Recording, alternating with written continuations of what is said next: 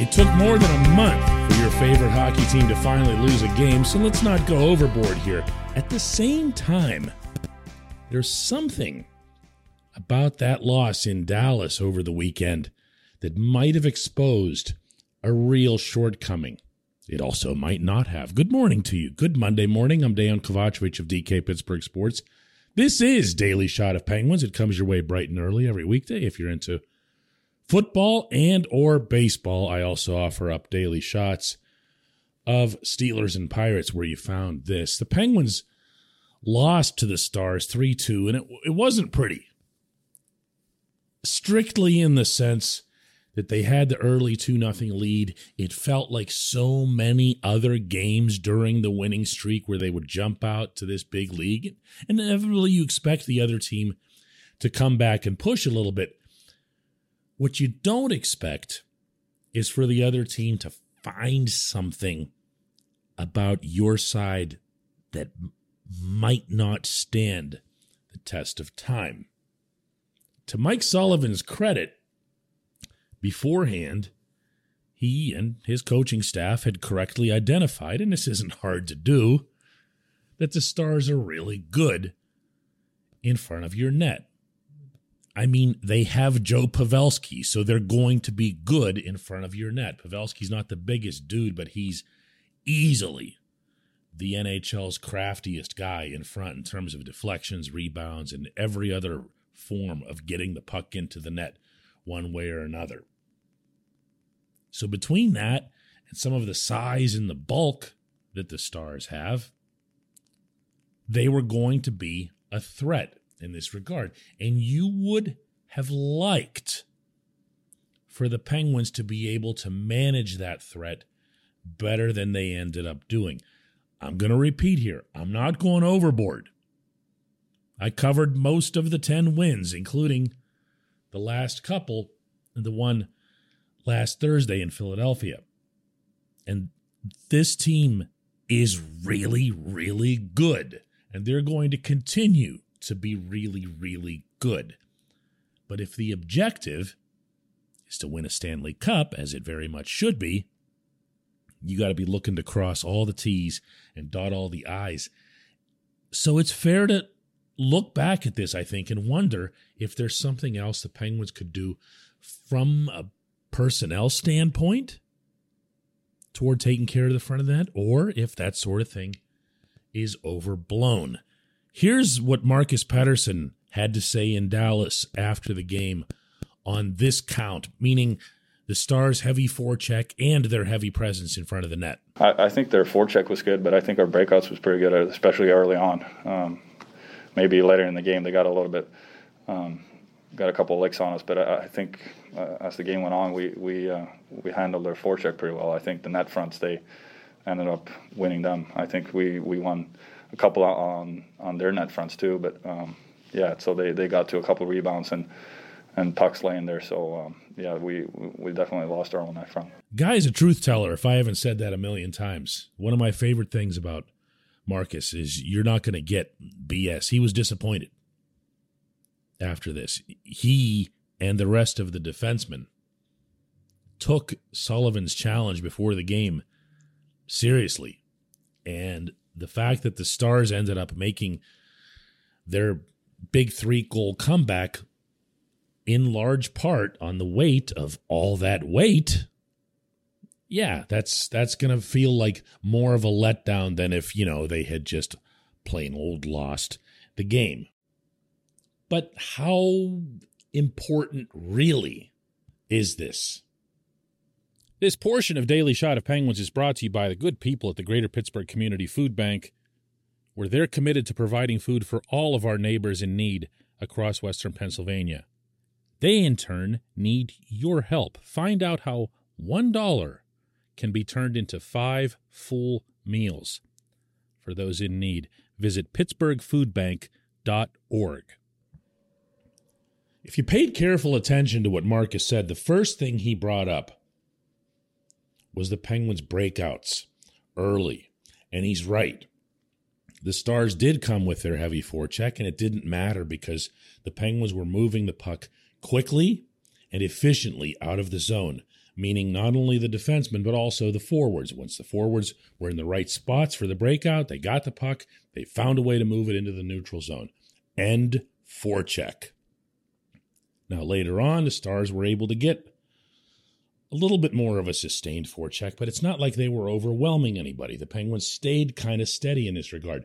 Where they lost it was in front of the net. Now, if this program were called a Daily Shot of Penguins circa 1977, we'd be talking about how the team needs to add, let me throw a good name at you from the past, Jim Kite. Remember that? Big defenseman for the original Winnipeg Jets, like 6'6", would fight, cheap shot guy, couldn't hear. Just throwing that in parenthetically, he was actually one of the more amazing stories in the league because of that. But big dude, okay? Just all he would do is plant himself in front of his own net. And if someone ventured into that territory, he would kill them. Okay? I don't even know if I'm exaggerating for those of you who remember his style. He would just kill them. Chris Pronger, who came along later, was a similar type of defenseman. Pronger could do a lot more than Kite. But he was the 6'6" guy that you put in front, and he was just merciless with the stick. Would get away with it nonstop because officials were just so used to it. So for those of us who go back in hockey, we're going to remember this sort of thing as the solution. And we're going to pine for someone like an Eric Goodbranson as soon as a game like this happens, because he could also fight in addition to killing people when they came to the front of the net. Problem with those guys is that this sort of thing tends to be their only discernible skill. So what you really need is someone who's kind of big, strong, but can also do the other things, skate and create and join the rush and everything else. And oh no, here I go again. Oh no, I'm going to do it. Yeah, this is what I loved about Cody Ceci. One of the many things that I loved about Cody Ceci.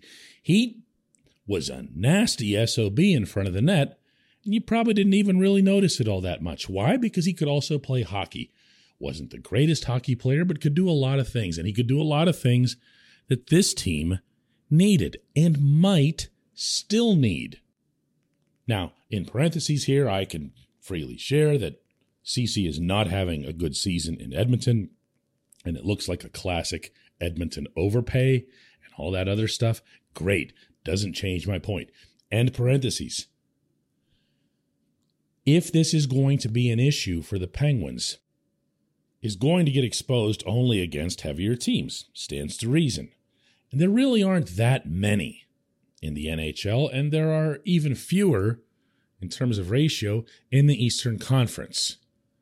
You could probably point to Tampa and Washington, and even then, the Lightning and the Capitals aren't as heavy as they were a couple of years ago. This tends to be more of a Western Conference thing, and it's been that way for about a decade.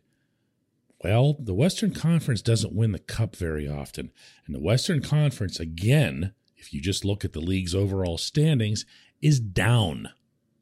It's not as good a set of 16 teams as what you've got in this conference. So how much does this matter? I don't know.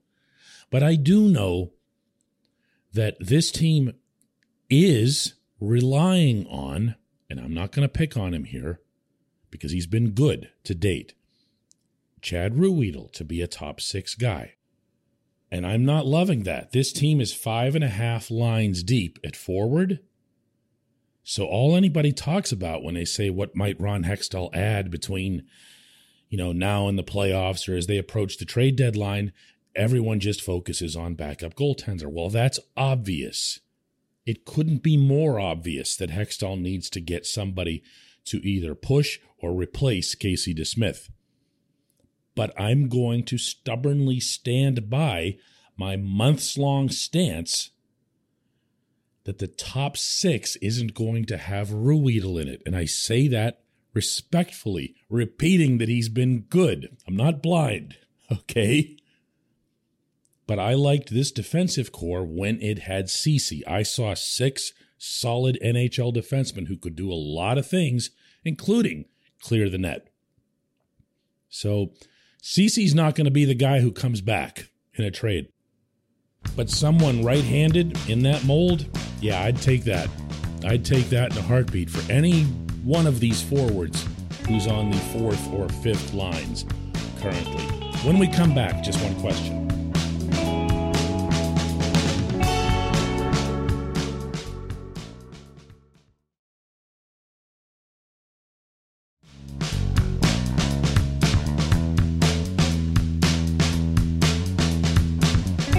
It's time for Just One Question. That's brought to you always on this program by Fubo TV. The monthly cost of cable is over $200. Fubo TV is $65 a month to watch all the same channels, including AT&T Sportsnet Pittsburgh. And right now, Fubo TV is offering our listeners of this show a 7-day free trial and 15% off your first month. Just go to FuboTV.com/DK. FuboTV.com/DK.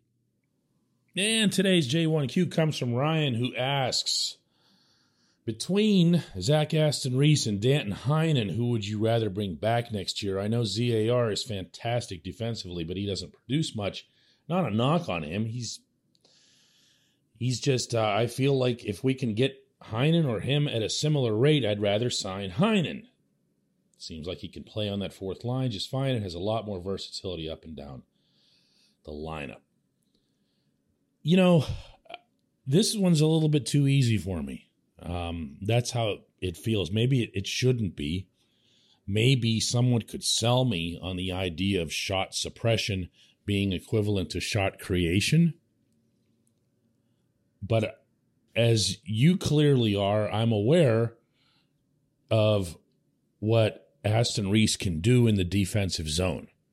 Now, I'm aware that he keeps teams from creating their own offense. And mathematically, obviously, a shot suppressed is the same as a shot created. Just kind of logical. But it just feels like, to me, that it's a simpler skill to attain or acquire, and that it wouldn't be as valuable to you as a team. And this doesn't even take into account that I feel Heinen's been a pretty responsible defensive citizen.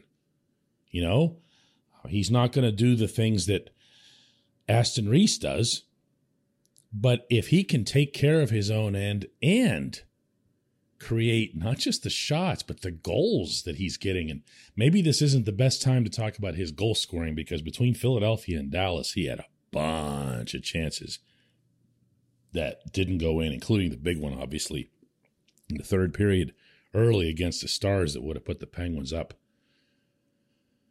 3-1. But he's shown that he can really shoot a hockey puck. He's shown that he can finish. He's a stand-up, sturdy, strong skater who takes care of his own end. For me, the answer to this is Heinen. And again, it wasn't all that hard. The part that will be hard, though, Ryan, is that this question that you pose will be thrown at Ron Hextall and Brian Burke at season's end in multiple ways, because these players that have contracts expiring at the end of this season, we're not even mentioning Evan Rodriguez, Brian Rust, oh, and by the way, for that matter, Evgeny Malkin and Chris Letang, these are going to make for some difficult decisions. This one's a breeze. I appreciate the question, Ryan. I appreciate everybody listening to Daily Shot of Penguins. We'll do another one tomorrow in advance of the game in Anaheim.